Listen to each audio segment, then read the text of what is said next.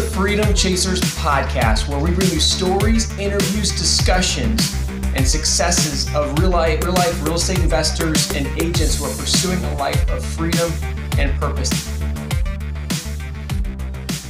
Today we have on Gary Davidson, a repeat guest of ours, who is a real estate attorney that specializes with hedge funds, investors that are doing billions of dollars of wholesaling, creative financing, and buying properties in ways that many of you might not think are even possible. Gary was gracious enough to grant us an additional episode of his time so that we could journey down this process and get deep into investing so that everyday people can realize that they can invest with either little or no money down. And this is coming from a seasoned veteran attorney who knows the backside of this. And so he can help give you insights into what you can do.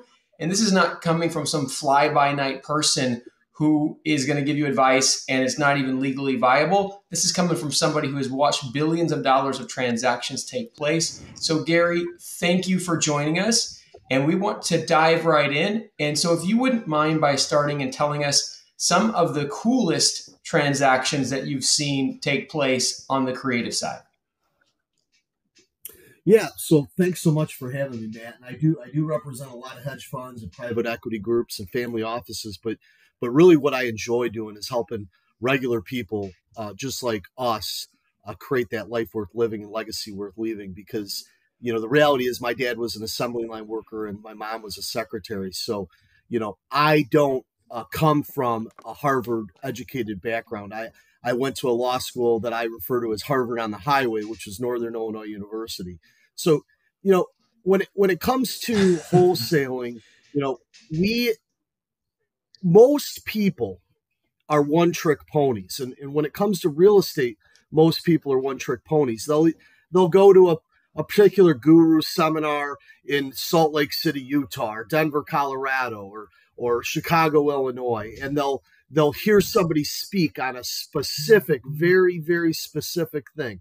They'll hear the term trust, and all of a sudden, everything they're buying is in trust. But when we're doing real estate transactions, and when realtors see transactions, you have to look at it from a very much a 10,000-foot perspective. So generally speaking, when someone interviews a client, if they're a realtor or if they're an investor, they get a response from somebody saying they want to buy a house, and that house might be worth $100,000. And the person says, I want $100,000 for my house. The person who's an investor, if they don't know any better, are going to say, that's not a deal, right? Why would you buy a house for $100,000 that is worth $100,000? I mean, let's face it, in real estate, we're looking for the inside edge. We're looking for value. We're looking to create equity. We're looking to do what I said right at the beginning. We're looking to create that life worth living, that legacy worth leaving. How in the world are we going to be able to do that with a house that's $100,000 that we're buying for $100,000? But guess what? We can. And here's how. You know, we have to have those tools in our tool belt. So let's just reverse engineer this and let's think about it a different way. If we went to that person and they said, you know what, my mother is sick in Florida and I need to move by the end of this month and I need to rent down there and I can't afford my $1,200 payment on my $100,000 house here in Illinois, let's call it in South Holland, Illinois. And yet I can say to them, look, I'll buy it from you on contract. I'm going to take over your mortgage payments. And we know that the market rate for rent is $1,800. Well, we can buy that property on contract for $100,000. We can service the debt at $1,200, and we can put in a tenant for $1,800. Now we have a $600 cash flowing asset with no money down. No money down, $600. We've solved someone's problem, and we've created an asset that is cash flowing. And guess what else? We can take that technique a step farther. We could actually sell it to that tenant for $150,000, $160,000. And we can have it on a balloon mortgage, and we can sell that to them 3, 4, 5 years later. And guess what, guys? Over the last 3 years, what did we go through? We went through a global pandemic. We saw people losing their jobs. We saw people's credit score getting destroyed. We saw people who couldn't pay their mortgage. These people are not degenerates. They're back to work at the assembly line plant. They're back doing our plumbing. They're back doing the electric. This is the heart of America. These folks have good paying jobs, $150,000 a year. Yet over the last 3 years, their credit was destroyed. They couldn't make their mortgage payments. So they can't go to a traditional bank. They can't get financing. So there's a huge millions of people that are good people, hardworking people that have assets that can buy a house. Well, we can take those people and we can put them in a house. And right now, they don't think they have a solution. They think they have to rent for 3 years. We can go to them and we can say, look, we know you can't buy now, but we know you can pay that $1,600 a month. And here's the beauty of it. After that 3-year period, it's treated as a refinance. It's not a traditional purchase because you financed that person and they're paying you a principal, interest, taxes, and insurance payment. So now let's recap. We've solved the problem for party A. They've moved to Florida to help their mother. We're covering their debt. We've solved a problem for party C because that person now who didn't think they could buy a house, who didn't think they could build equity, is now able to buy a house. Guess what else? Interest is tax deductible. We've helped them because now they can write off that tax. We've helped ourselves because we have a cash flowing asset at $600 a month. 600 times 12 is what? $7,200? No, so I don't know. I'm not good at math, but it's, we do 10 or 15 of those, and it's a pretty good thing.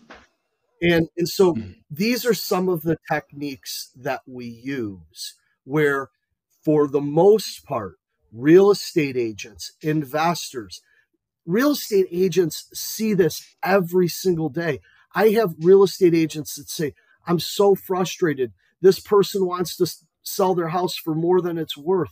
Well, guess what? If they come to me, I'm sort of like a person that takes a thing of clay and molds it, and we could come up with creative solutions to solve almost every problem. What do you think of that, guys? I just love this. Like you absolutely love it. To see that you're taking two people's problems, solving both of them, and providing a way for you to make income in a situation where otherwise these people might just not get what they want. One person might be trapped away from their family in Florida, and one person might be stuck renting. So first of all, I think it's beautiful from a standpoint that you're making two people's lives better in the process. What I would love to do, if you're open to it, is I'd love to dive into this scenario as deep as we possibly can. So let's maybe do it in a way where we can unlock all of the questions and fears that people will have with doing this, and maybe get into the particulars so that someone hopefully watching this, if they run into the situation, could actually take action on this and start doing this. So for example, I'd like to start breaking down the terms and how things are going to work. So when you say sell it to them on contract, are you talking about that the seller stays on title, or does a title transfer?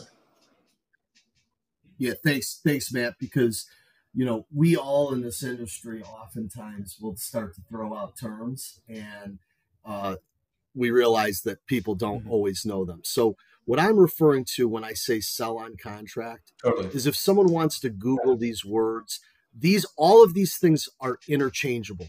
Owner financing, land sale contract, contract for deed, articles of agreement for deed. All of those words mean exactly the same thing. And here's what those words mean. What they mean is that instead of the Bank of America financing the purchase of the property, it's going to be the Bank of Matt Cavanaugh. So the title does not transfer to the end buyer. The title stays in Matt Cavanaugh's name, and they make a principal, interest, taxes, and insurance payment to Matt. And then at a particular time when they have paid it all off, it's at that point they receive the deed to the property. What I like to tell people is this is the same thing as buying a car. Mm-hmm. Because when we buy a house, we buy a house, and they give us a deed, even though we haven't paid for the entire house. We get a deed from the seller. When we go to buy a car and we finance a vehicle, they keep the title to the vehicle. You don't get the title to the vehicle until you've paid off that vehicle. So articles of agreement for deed, land sale contract, contract for deed, seller financing, all of those words mean exactly the same thing, is a person who is acting as the bank, and it's selling it to someone else. And the reason that then at the end we can refinance that property is because we have received a principal, interest, taxes, and insurance payment. So again, we've become Bank of America. So when US Bank comes along to refinance it, they say, oh, okay, I see Matt Cavanaugh was the bank. Matt Cavanaugh is paying this. Matt Cavanaugh is selling this property to this person with a principal, interest, taxes, and insurance payment. We're now going to refinance that property out, and we're going to pay Matt the money that he's owed for lending the money to them to buy the property. And now we become the bank. And at that point, it's a traditional refinance where we record a deed. And the beauty of that refinance, as opposed to a traditional purchase and sale, is, as many people may know, banks are a lot more small L liberal in providing loans for refinances. The terms are much more aggressive. The costs are much, much less. So this allows that end buyer, that contract purchaser, to be able to buy that property outright much more quickly and in a much more economically advantageous fashion. Totally, because they've demonstrated 2 or 3 years of proof of ability. And that's, I think, the hard thing about the way the lending environment is set up is essentially it's mostly based on credit score and income, so on and so forth, which obviously can be good indicators. But for the people that don't have those elements, that are still really good people that do what they say, they don't really have a shot on the purchase side. But obviously for a bank that says, oh, hey, this person's credit score might not be perfect, but look, they've been making this payment without fail for 3 years. They're now clearly a different risk category than they would have appeared to be. Absolutely. Yeah, that's awesome. And you mentioned, Matt, that people are always scared of what they don't understand, and all of these all these terms that we're using, I see the biggest mistake that real estate investors and real estate agents make is that they do a quick Google search and they pick some sort of a contract off the internet, and then they start trying to execute on things. And all of these techniques are easy once you've figured them out, but it's extremely sophisticated. And there is no such thing. The one thing that's like nails on a chalkboard to me is people say, hey, can I have a form contract? this stuff is not one size fits all. This is a very, very, these are very, very sophisticated techniques. It's not Yeah. niche. Everybody in the world is doing this. But you have to know. I think on the last episode, I talked about a pharmacist. And I think, Matt, you mentioned that your mom or someone is a pharmacist. And I mean, when it comes to creative financing and when it comes to investment real estate, I mean, the pharmacy analogy can't be more spot on, because you have to be able to go and pick the exactly correct bottle. Because if you don't pick the correct bottle with the right pills on it and you try to apply, this topical medication as opposed to that topical medication, you're going to end up with a rash, right? So when it comes to wholesaling, it's extremely important to seek out in your specific area. So if you're in California, if you're in New York, if you're in Delaware, if you're in Illinois, every single state is different. The stuff that's being put up on the internet, if it's not specific to that state, you're going to screw it up. In Illinois, we have what's called the Illinois Real Estate Brokers Act, and they amended the Illinois State Real Estate Brokers Act 3 years ago, and it is prohibited for you to solicit or offer anything for sale that has to do with real estate if you don't have a real estate broker's license. So again, people confuse this, and I'm getting into wholesaling a little bit here, Matt, but I mean, when it comes to the Real Estate Brokers License Act, people say, hey, you can wholesale one property a year. You go on the internet, everybody's like, yeah, in Illinois, you can wholesale one property a year without a license. What the act actually says is every single act constitutes a separate incident.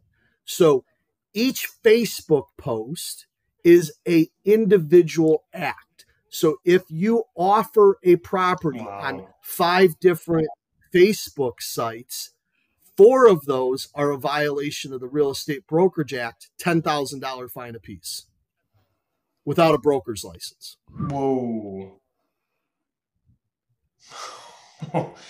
Yeah, that could be pretty steep pretty fast. Yeah, so I think that's a big takeaway right away. So essentially, if you want to do this, get in contact with a local attorney who knows this stuff. Obviously, for people in your area, you are the guy. You're the guy that everybody recommends. But if you live in California or New York or wherever, find a local attorney there and make sure you understand the laws. So diving into this a little bit deeper, obviously there's a lot of people out there that are really interested in real estate. They don't have a lot of money, which is why they gravitate towards creative financing solutions. What do you say to somebody who maybe doesn't have enough money to build out the full legal process ahead of time? Should they just wait and save? Should they partner with somebody who has the money? Or, what should they do? So, one of the things that just jumps out at me, and this is not a solicitation at all, but I represent a company called New Western Acquisitions. New Western Acquisitions is the largest wholesaler in the United States. They're the one that buy $2.3 billion. They're in 60 markets. If someone's starting out, and they have the drive, because this stuff is not easy. This is not the silver bullet. You have to put in the time and effort. But if somebody has the willingness to grind and put in the time and effort, there are plenty of mid-level and larger level people who are wholesaling in the real estate industry where you can join their team and you can become part of their team and learn that process and make money in the interim. You can do it on your own for sure. In people in Illinois, we have all of the contracts that people need with written instructions that tell them exactly how to use each exact contract. We charge $300 for that full packet, not because I want to make $300 on the package. I charge it simply because I want people to make some sort of investment in themselves. And then what we do on our level is we tell them, hey, on your first closing, we're going to give you a $300 credit. So that way I'm just not giving something away, and they actually have some skin in the game. So we give it away for free, but in order for them to get it for free, they have to achieve a success, right? So they have to pay me the $300, and then they have to go out and get a deal. And once they get the deal, I give them the $300. So you could do it on your own. It doesn't take much because, again, we'll provide them with all of that information here in Illinois for them to go out and bird dog properties, knock on doors, send yellow letters, put up signs. Or, my recommendation is they can join with a brokerage in Illinois that does this sort of thing, like a New Western Acquisitions that does $2.3 billion a year. That's doing in all their major markets 100 transactions a month. I got to tell you guys, I was on this yacht thing last night. I was mentioning to you in Chicago, and I was with Richard Randall, who runs New Western here in Chicago. They just opened up. I was amazed. These guys, he was telling me there's kids there that are 22, 23, 24 years old that are making $500,000, $600,000, $700,000 working at New Western wholesaling properties. So it's super cool if you put in the effort. Love it. Incredible. Yeah. Well, and you're solving how many people's problems along the way, which is just tremendous. Okay. So this is really good advice. So essentially getting started, one, if you got the money, pay an attorney locally to set you up on all the processes and have a little bit of money ready for each transaction to make sure you get each transaction right. And go in with an open mind that every situation is different and you just got to, find the sweet spot for that situation.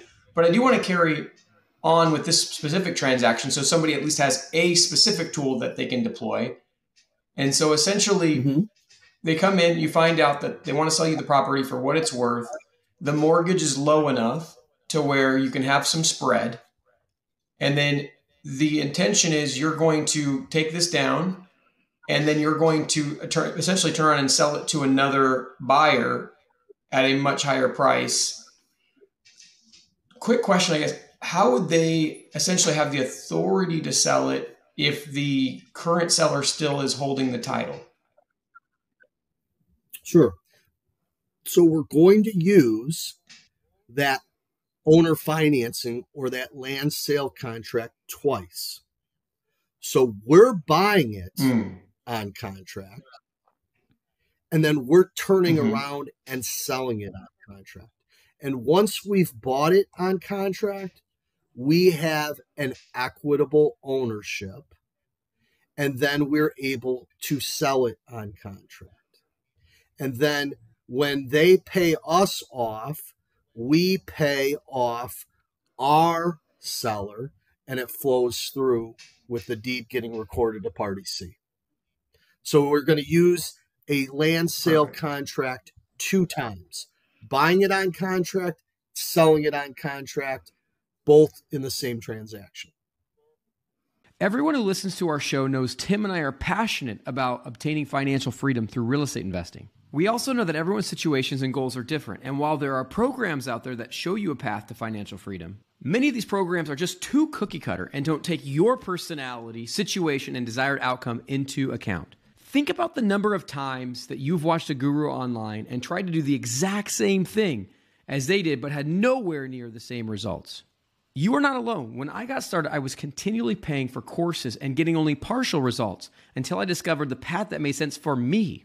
The results prove this out. Most online course creators have let us in on their dirty secrets that 90 to 95% of their students never complete their course and achieve their desired outcome.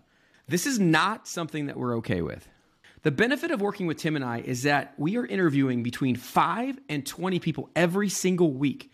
We have accumulated hundreds of 7-figure strategies and gotten inside scoop from these successful entrepreneurs. We're able to work with you to pick the strategy that will best fit and then help you create the custom plan to take you quickly into financial freedom. As a former math teacher, I always taught my students that the fastest way between 2 points is a straight line. If you want to get rid of the many curves in the road that can make the journey longer and more costly, then go to coaching.freedomchaserspodcast.com and book a call with us, and let's get you on a straight line path to freedom. Perfect. So we're not actually, again, we're not delivering title to them. We're just selling them the equitable interest that we obtained from the seller. Correct. And what we're going to want to do on this, Matt, is it's going to look like a traditional real estate closing, meaning that we actually will close at a title company. People will show up, they'll sign documents, they'll sign a bill of sale, they'll sign a deed, they'll sign an affidavit of title, there'll be a title commitment issued and a title policy issued. The difference is the title company escrows all of those documents rather than recording those documents. So what I mean by the term escrow is the title companies are going to hold all those documents. So they sign everything and they put them in a file. They put them, they put them away in a file and they hold them. They're a third party intermediary, because what we don't want to have happen is 3 years down the line, we don't have to be running around trying to find people to sign documents. So we sign everything, gets placed with the title company, and the title company then issues people a policy. Because as you guys know, I know you've been in the real estate industry a while. If you go to somebody and they say, hey, I have $100,000 mortgage and I'm up to date on my taxes and I don't have any liens and I don't have child support obligations, and Bank of America didn't sue me and get a judgment for $10,000 on a credit card. We can't take their word for it, right?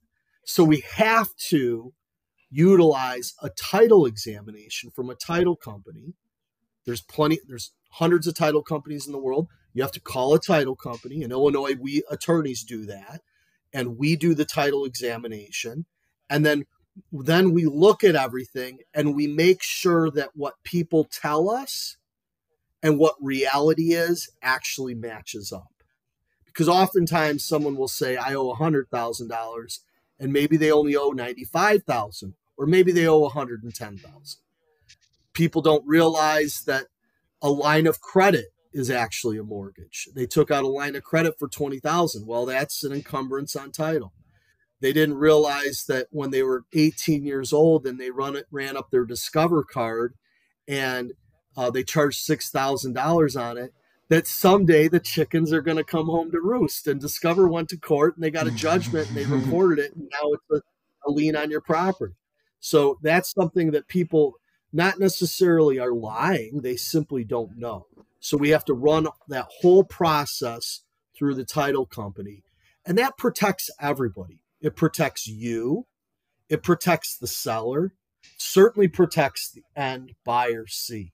And oh, by the way, just taking a step back, on that transaction, the B2C transaction, meaning the selling it to the person who may have lost their job, who can't qualify for a house right now, we, on a contract for deed, we can get a large down payment, and we want to try to get a large down payment.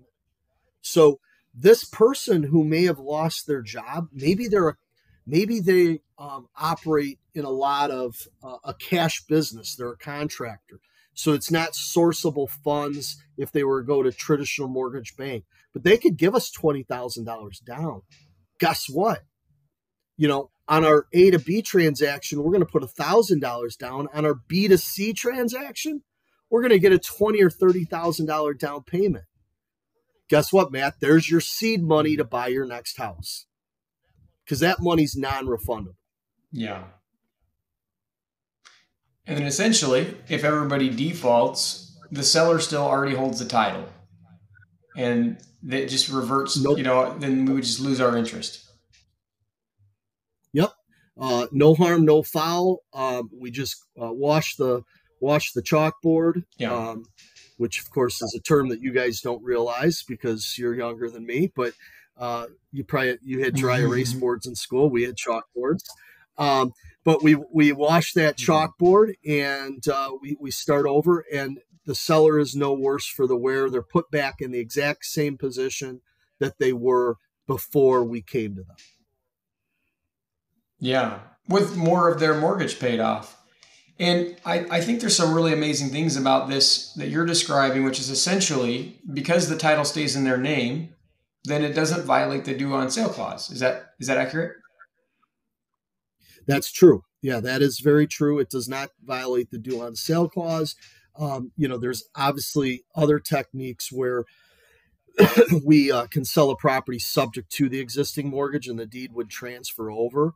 But in a contract for deed scenario, which I prefer to use most often, that does not violate the due on sale clause. So I threw out another term. So let's just take a quick snapshot of that, which is buying a property subject to. Do you want to talk about subject to for a second? Or do you want to stay on this other topic? Can I dive a little bit deeper?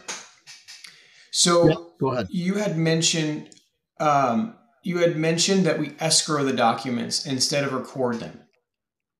So recording, my understanding of recording is essentially it provides the constructive notice to people that, hey, this transaction is happening. And so I'd love to know the benefits of not recording in this case. And maybe, are there downsides? Like if there's no recorded documents that these, A to B, B to C transactions are taking place, like what would stop somebody from the original seller from selling to somebody else and people not knowing what we've done has taken place? Okay. So, beautiful question. And it's something I missed. So thank you very much. So we don't record anything except on contract for deeds. We always record a memorandum of the contract. So at the contract for deed closing, a document gets recorded that says that Matt is selling this property to Gary, and Gary claims an interest in this property such that when Matt tries to sell it to someone else, tries to go get a mortgage, tries to do anything to encumber that property, the person who is lending Matt that money, the person who's buying that property from Matt, will not do it. And if Matt just tries to quit claim the property and conveys it over to Tim, and you don't do it through a title company, and Tim just pays Matt $100,000 for this property, Tim has now bought that property subject to my interest because I've placed a document of public record on notice saying, I, Gary, have an interest in the property from Matt. So we do record one thing, and that is a memorandum of that contract. That memorandum of contract protects party A, party B, and party C from any third party coming in and claiming a superior interest to the property, because recording puts all future lien holders, mortgagors on notice that my interest is superior to someone who comes along later. Beautiful. Yeah. And so the due on sale is avoided because the title's not transferred. There's recorded notice, but you're not airing out all the details. And you immediately get to take this property in such a way where you can make money on it and solve everybody's problems. Can we dive in a little bit to how the money is made for the investor? Like, as far as, obviously there's the spread of the down payment, but will you kind of go into the ways that the investor makes out in this deal? Absolutely. So again, we need to ascertain the total principal, interest, taxes, and insurance payment for the original seller. And again, under my example, I think I said $1,000 or something. And we need to be able to be certain that we have a person that can pay rent. It's not really rent, but that can pay rent of some additional money beyond that. So that's our monthly cash flow. The second way we're going to make money is that when we go to sell that property on contract to party C, which is the person who lost their job during COVID, had some major medical expense, but otherwise has a good W-2 job or has the ability to make payments, we're going to receive a substantial, as much as we can, right? This is a negotiation. Maybe rule of thumb is 10% down.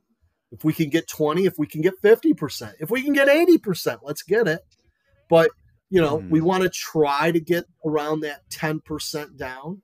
So we're going to have that chunk of money. And then we're going to sell that property on the back end for more than we're buying it for on the front end. So we're going to buy it for 100 and we're going to sell it 3 or 4 years from now for $150,000. And we're going to make that spread. So we're going to cash flow on a monthly basis. We're going to get our initial downstroke of money at the initial closing.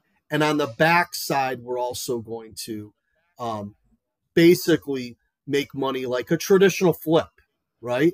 It's going to be a traditional flip. It'll almost be like a double close, but it's a prolongated double close over the course of several years. So it's sort of a hybrid between buy and hold.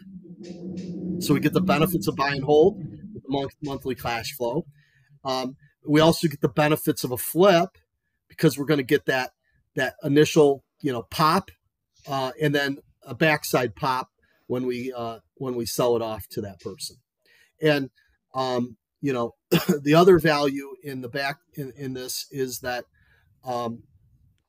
we don't have to, we have our buyer captivated. So for those who are realtors, you're not going to have to pay a cooperative commission because you've already got your buyer on the backside. For those of you who are investors, you may avoid commissions altogether because you've already got your buyer on your backside. So everyone has buyer lists, and our buyer lists in the investor world means that we're trying to find cash investors who can buy now, who are qualified, who have good financing with a local community bank or a Finance of America or a large institutional hard money lender.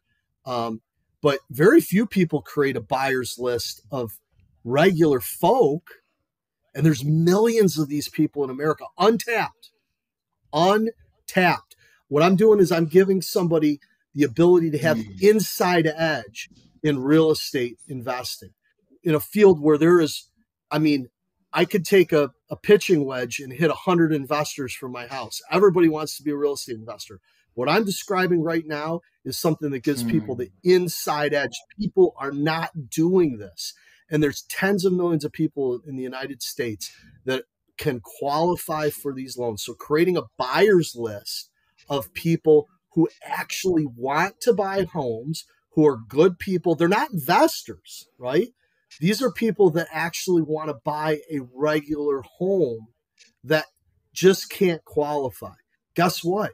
Think about this as far as real estate agents go, right? How many times do we have buyers that come to us that want to buy a house that can't get a loan for a BMX bicycle? And again, it just maddens me that because we're all set up to be one-trick ponies, we throw all these things away. Well, guess what? Now, all of a sudden, these people who have jobs whose credit score is low, that can't quite qualify, we can find them homes and we can sell them to them. Because again, using this technique, they don't need to qualify today. We just need to make sure that they can qualify a year from now, 2 years from now, 3 years from now. Get them set up with a credit repair company if that's what we need to do. So it's a super awesome thing. So Gary, what is the solution if the B to C transaction, if the C renter, or better term would be mortgagor, I suppose, mortgagee, excuse me, doesn't pay, do you just advise to transfer title back to the original seller, or are there other solutions for, the wholesaler? Yes. So, Tim, this goes to having our bench built, right? So, if we have a good buyer's list of folks that qualify, no problem. Actually, I mean, we don't want to be predatory, because I actually want to approach everything from always adding value. But if that person paid us 10% and they default, God bless America. We'll just put another person in there that's going to pay us another 10%, and we just take them out. Okay, fine. You can't pay. We'll put another contract purchaser right in there, and we'll get 10% down from them, and we start over. Now, obviously, Tim, if we run into a problem where we're not able to find another buyer, maybe, I'm talking all rainbows and unicorns here. Yeah, so I'm talking about, a market that you could actually sell that property for $150,000 3 years or 4 years from now. What happens if, what I predict, and what my really good friend, who's the number one REO agent in Illinois, Ryan Smith, predicts is we're going to have a potentially decent size correction in this market. And because interest rates are going up and inflation, we actually have a correction where prices go down. Well, then all of a sudden, my scenario where I'm talking rainbows and unicorns and say, hey, this is going to sell for $150,000, that person can't get a loan because the thing doesn't appraise. We can unravel the transaction. But again, party A just gets placed back in the same position that they were. It's just now 3 years fast forwarded. We solved that problem for them for a 3-year period, and they've had their mortgage paid down for those 3 years. So we're going to hand the problem back to them. They had a problem to begin with. But before we do that, we have a bunch of different options to get other people in there. Okay, that makes a ton of sense.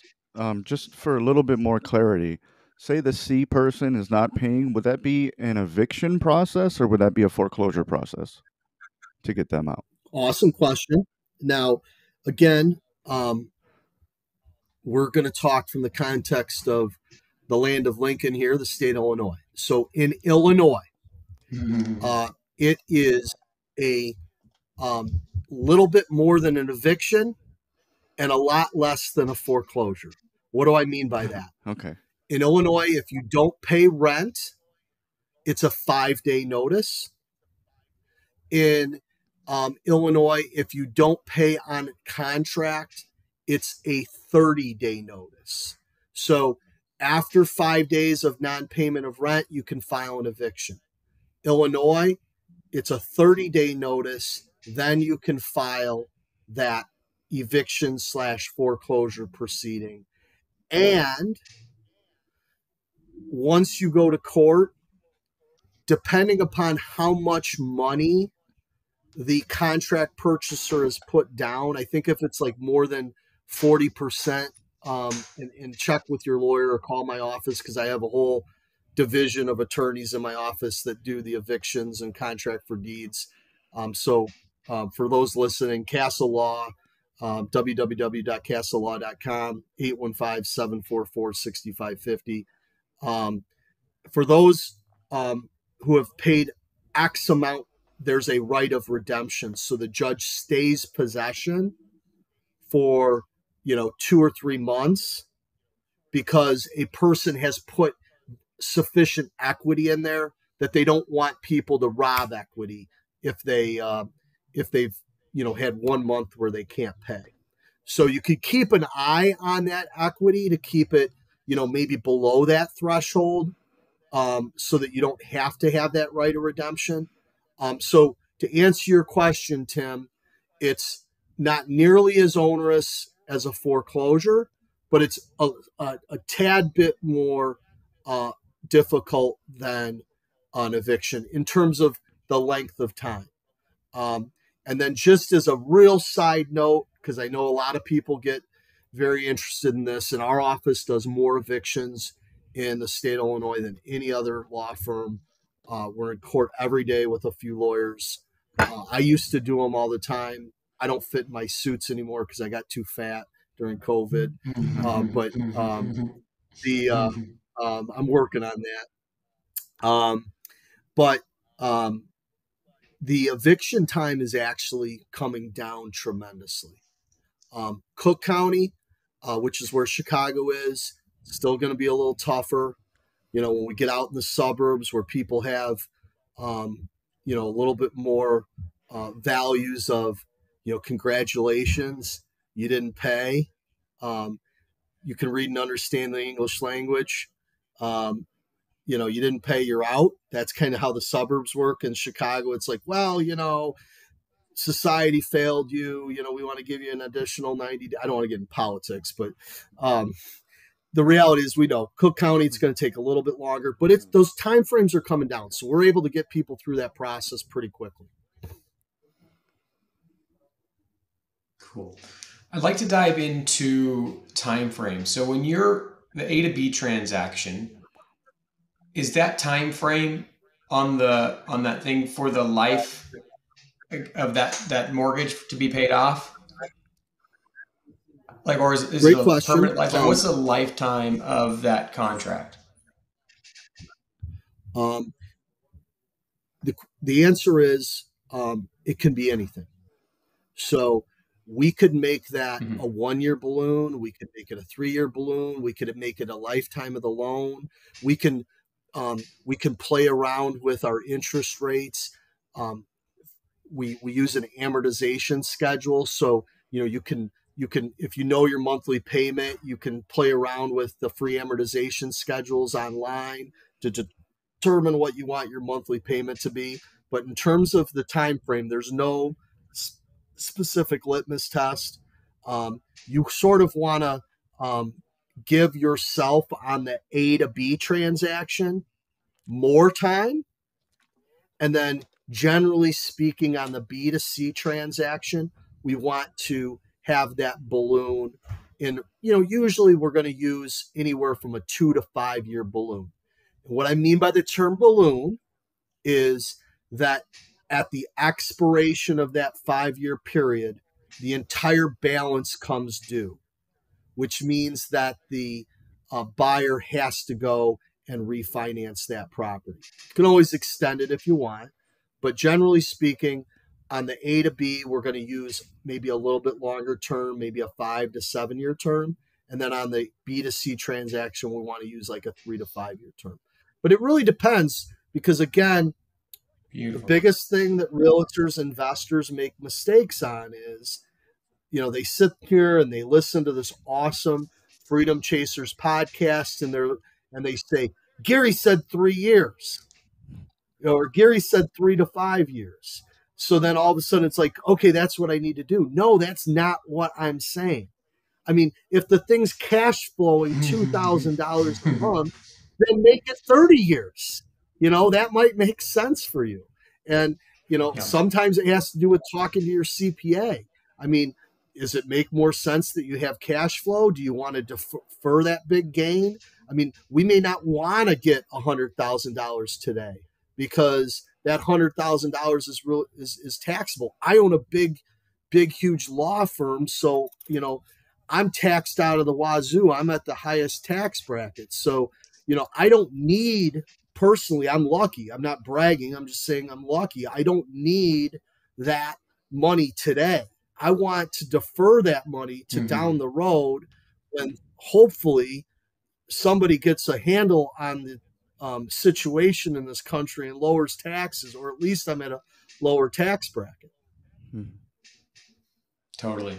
Yeah. A couple more points I want to dive into.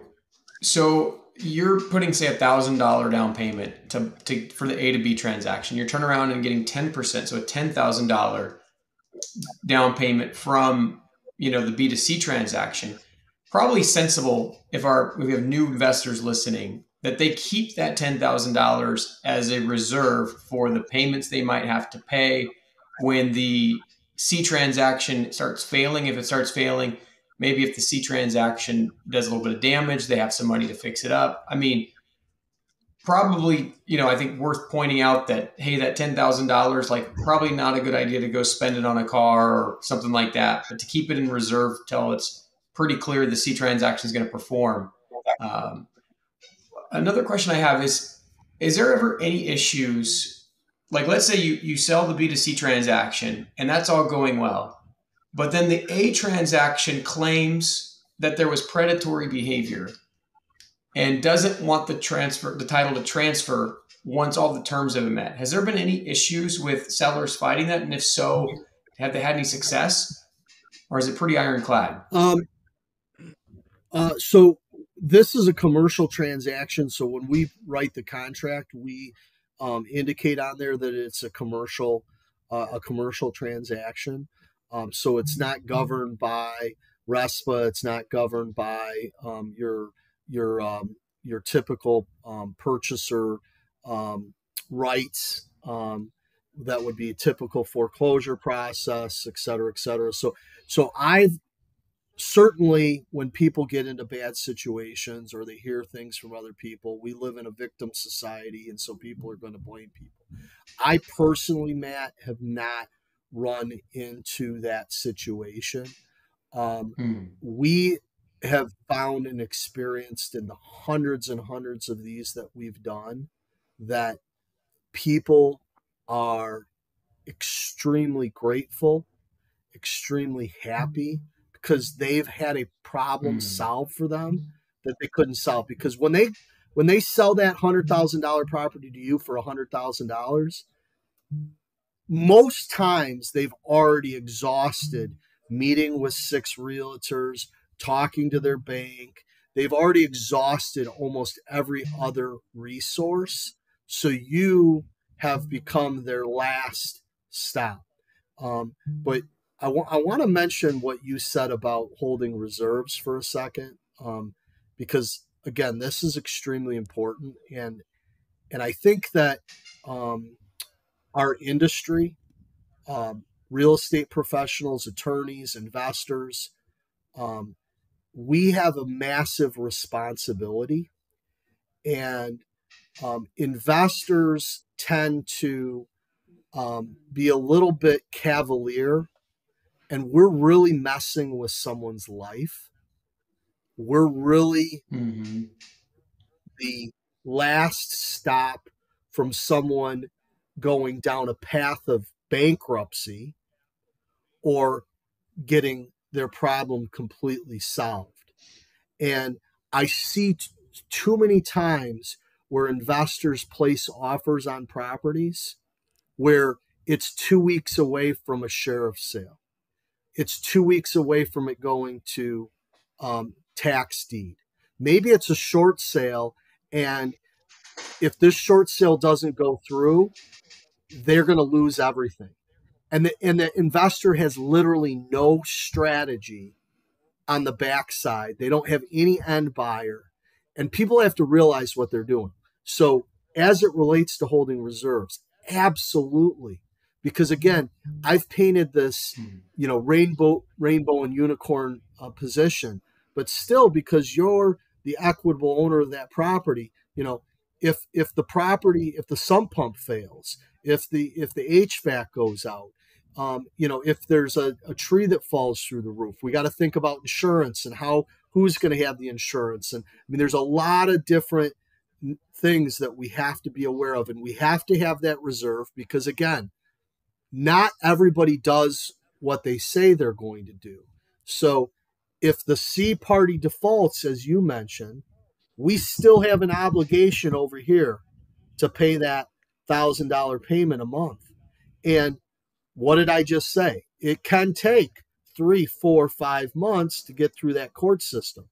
Well, 5 months equals $5,000. So if you've taken that $10,000 and went out and blown it on a car, and you don't have any money, I think the legal term is you have completely the A to B person. So I think that's the legal term of art, right? So you've really put them in a terrible spot. Totally. One more ethical question I want to ask and just get your take on how you see it. So you're taking a property that's relatively speaking worth $100,000 and you're selling it to somebody for $150,000. And so you're doing a favor for them in the sense that you're giving an opportunity to buy a house they would never have. But some might argue that that's predatory in the sense that, yes, you're selling them a home, but you're selling them a home at $50,000 above market value. Can you kind of walk me through the benefits they get and why it may seem predatory, but it's not? Yeah, absolutely. To me, it's not predatory at all because this is like trading futures in the stock market, right? We've got a lot of risk too because we're selling a property at $150,000. At the end of the day, they're protected by their appraisal. If that property doesn't appraise, they can't buy that property. So it's predicting a future value of that property based on market increases and values. The second thing is, this is no different than if I were to go to the bank and get 3% interest and Johnny Appleseed goes to the bank and gets 6% interest. Is it predatory because Johnny Appleseed has a 500 credit score and I have a 750 credit score? Or is it a benefit to Johnny Appleseed because they're even willing to give Johnny Appleseed a loan that he otherwise couldn't get? So what we're talking about is a person who can't qualify for a traditional bank loan, right? Generally speaking, of no fault of their own. So we're giving them an opportunity that they otherwise wouldn't have. But because of that, they're going to pay more. I mean, look at Rent-A-Centers. You and I can go and we could buy a refrigerator for $1,000.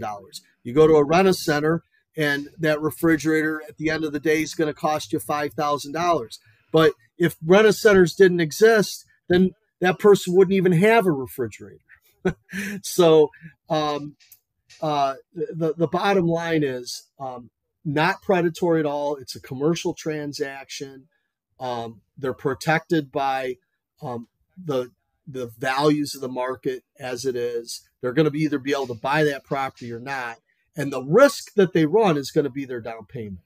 So it's not as though they're going to get $150,000 stolen from them. They're going to get that $10,000 forfeited if they can't perform on the contract. Yeah, and just to illustrate what you're saying, so essentially, somebody who right now in today's market maybe goes out and gets a 5 or 6% interest. If anybody will lend to this buyer, which they may not, but if anybody would, they'd probably be lending at 10 to 12, 15%.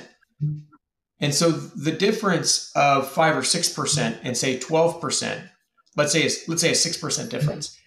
If you take 6% on $100,000 over 30 years and you average that out, it's probably going to average to like $100,000, give or take, in extra interest payments. And so by selling to them at 150, if they carry a full 30-year term, you're possibly saving them $50,000. Am I thinking about that correctly? You're thinking about that correctly. And the other component is that all the interest that they're paying because they're buying it on contract is tax deductible because they're actually a contract purchaser. So if they talk to their accountant, a lot of that interest is tax deductible. So the alternative is they're paying rent and that's just burning money away. Because again, they're making a principal, interest, taxes, and insurance payment to us. So for the rest of us that own homes, we report our interest payments on our tax returns. So now they get to report that interest as a deduction. That's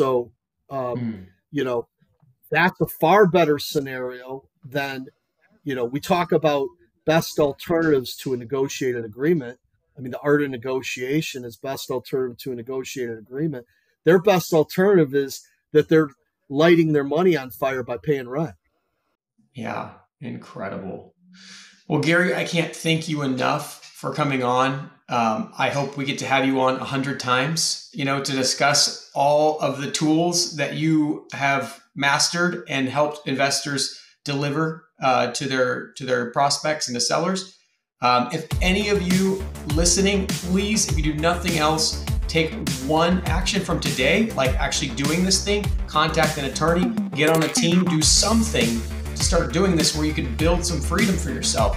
I mean, literally, there's only a handful of properties that you would probably need to buy to go from no passive income to being able to retire passive income wise. So please take an action, tell somebody about this so they can hold you accountable, because freedom is not as far away as you think.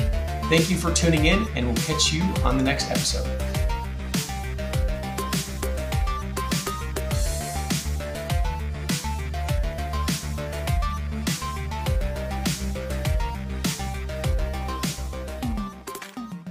Please like, comment, share, and subscribe. Engagement is like gold to us. We can't do what we're doing without it.